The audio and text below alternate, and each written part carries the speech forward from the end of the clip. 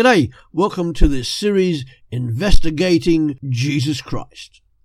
Together we will explore the life of the most amazing person who ever lived, Jesus Christ of Nazareth. Jesus serves. Jesus washes the disciples' feet.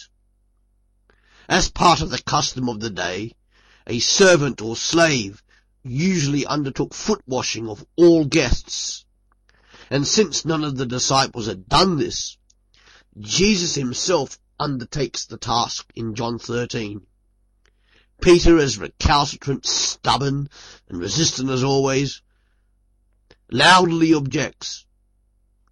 Peter learns that only those cleansed by Jesus and trusting in him fully can be a part of the new kingdom of God.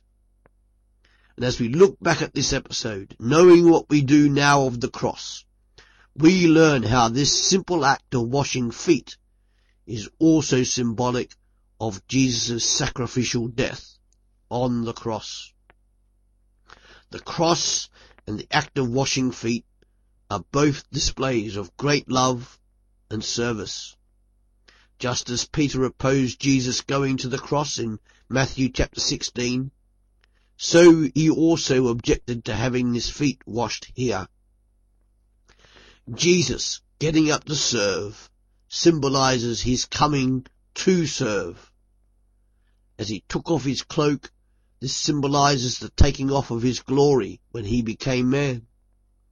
Girding himself with a towel symbolizes his taking on human flesh in the incarnation. And as the water cleansed the feet, so Jesus' death and blood cleanses from sin.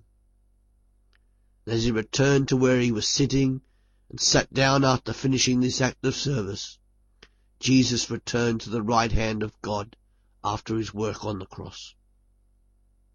When people become Christian, when you became Christian, their sins are forgiven through Jesus' death on the cross. That is when they had their bath, as it were. That is the very point when we, if we are Christians, we're justified before God and we are declared his child. And having been justified already, we don't need a bath anymore. But we do need the equivalent of a feet washing daily and or every time we take Holy Communion, and a cleansing of our sin when we confess it before our God and repent. That's it. Come back every day to Partakers Podcasts to learn more about how you can live as a disciple of Jesus Christ in the 21st century. See you later.